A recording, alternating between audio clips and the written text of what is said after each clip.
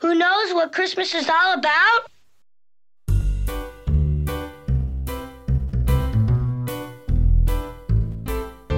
Well, I'm Greg Hall, and you've made it to the 5th episode of the Rethinking Advent series. It's been fun this week, diving into the story, looking at the scriptures a little more closely, and rethinking what we've come to understand to be the truth about this Advent story. We've looked at the family, we've looked at the timing, we've looked at the nativity scene, and we've even examined who the wise men may have been. In the next episode, I'll be sharing my version of the Christmas story. We'll take the details from the text and we'll add some of the things that we've been talking about this week, and I'll present a reading possibly like nothing you've ever heard before.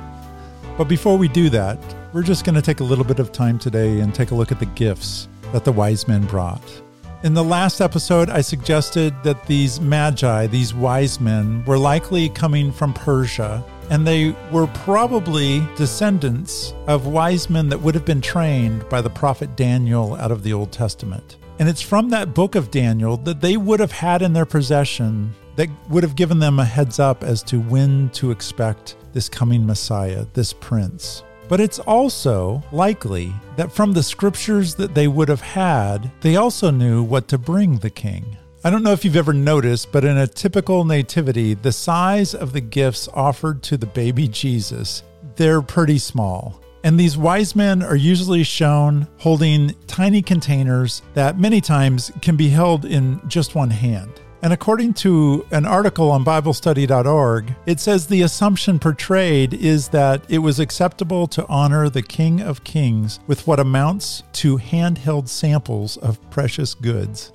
Yet we find in Scripture people like the Queen of Sheba, who also traveled a great distance to honor a king, and she gave Solomon 120 talents of gold. We find that in 2 Chronicles 9:2. The article goes on to say that these magi, their status required they give gifts worthy of the person they were honoring, which in this case was the future King of Kings that they came to worship. So the amount of riches brought by them is far more than what is commonly depicted.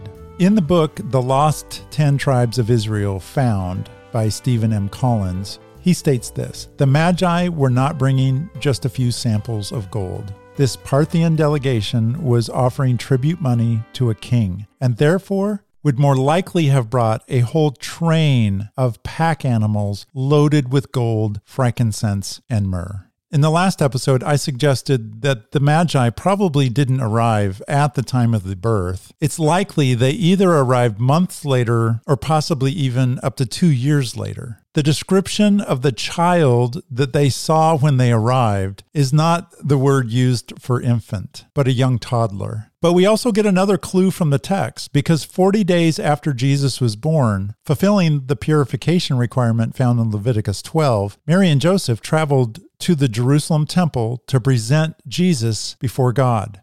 The trip is only 6 miles, and his parents make an offering to the temple of 2 young birds. If you go back into Leviticus 12, 2 birds are the offering option given to those who can't afford the regular offering. It's an option for poor people. And if the wise men had been at the birth giving gifts, Joseph and Mary would not have qualified for the 2-bird option.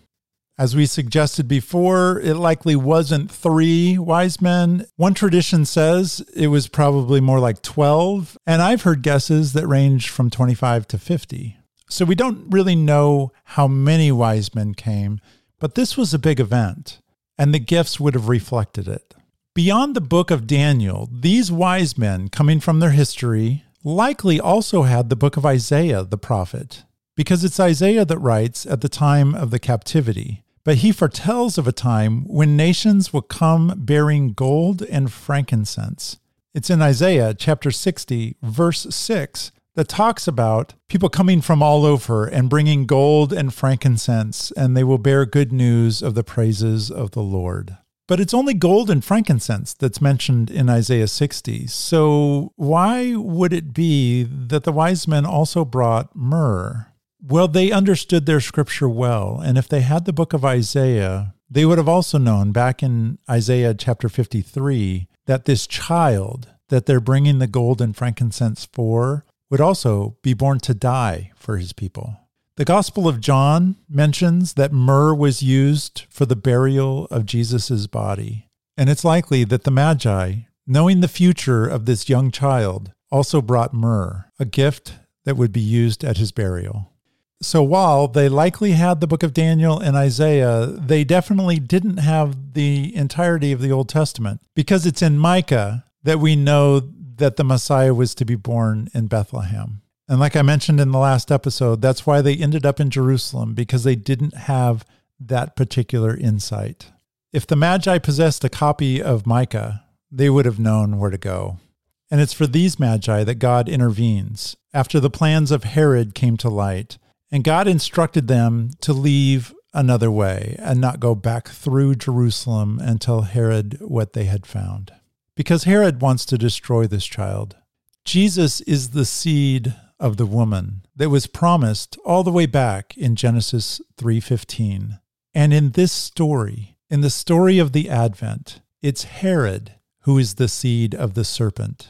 Herod had very carefully asked the Magi when the star had appeared, and evidently the star had appeared about 2 years earlier. So it's these Magi, seeing a star, packed up the appropriate gifts that they knew to bring, and headed on their way to welcome the King of Kings. The intro music that I'm using in this Advent series is Jazzy Bells by D. Yankee. And at the end of each of the episodes this week, I'm including some music that goes along with the topic of the day. And as I've mentioned before, sometimes it's our music and our artwork that add characters to the story that aren't mentioned anywhere else. And today is one of those examples.